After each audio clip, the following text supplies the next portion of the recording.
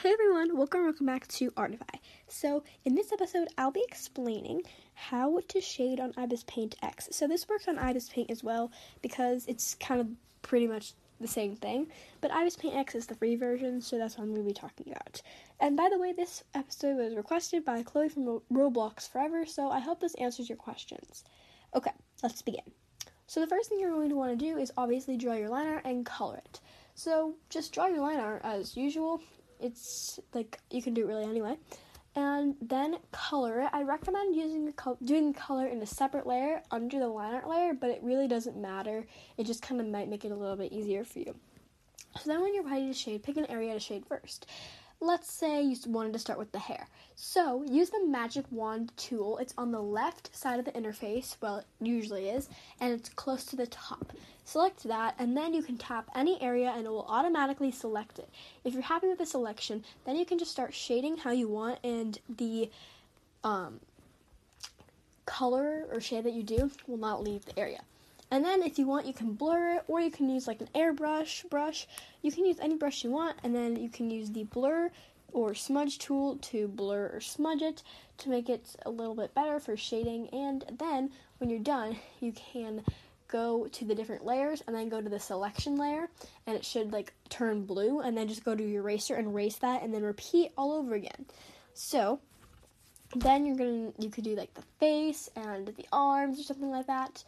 And yeah, it's pretty simple to shade on IBIS Paint X since it's easy to select everything with the magic wand.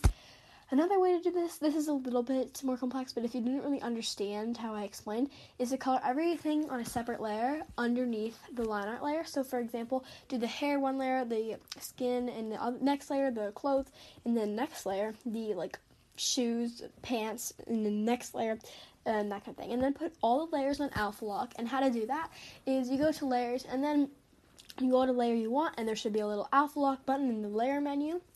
And you just click that, and then you can do layers one at a time. This can be a little bit confusing though. And you can also do another layer and do a clipping mask, which is basically the same thing as Alpha Lock, except it allows you to use another layer. So this is a lot of information to take in at once. So I'm sorry if it was a little bit hard to explain.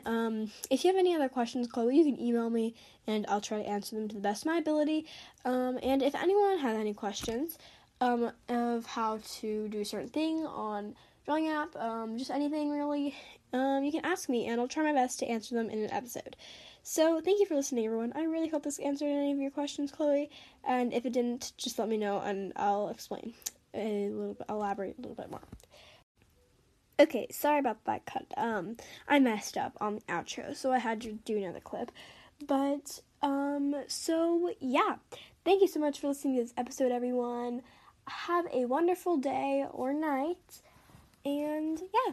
Alright, bye, everyone.